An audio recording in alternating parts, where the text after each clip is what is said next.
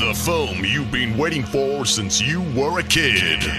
Or a grown-up. Or maybe you weren't waiting for it at all. From the creators of some action films like Bond and Taken, and even that one with the cartoons who say some pretty cool ish. Could you stop being creepy for just a minute? No.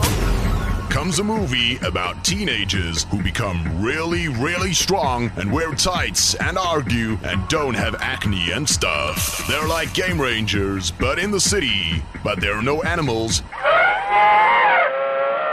Just bad guys. Yeah. It's the Power Rangers, the movie, in cinemas nowish.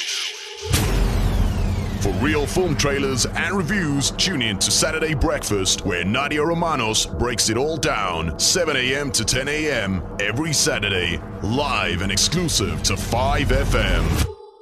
Do the Power Rangers really wear tights?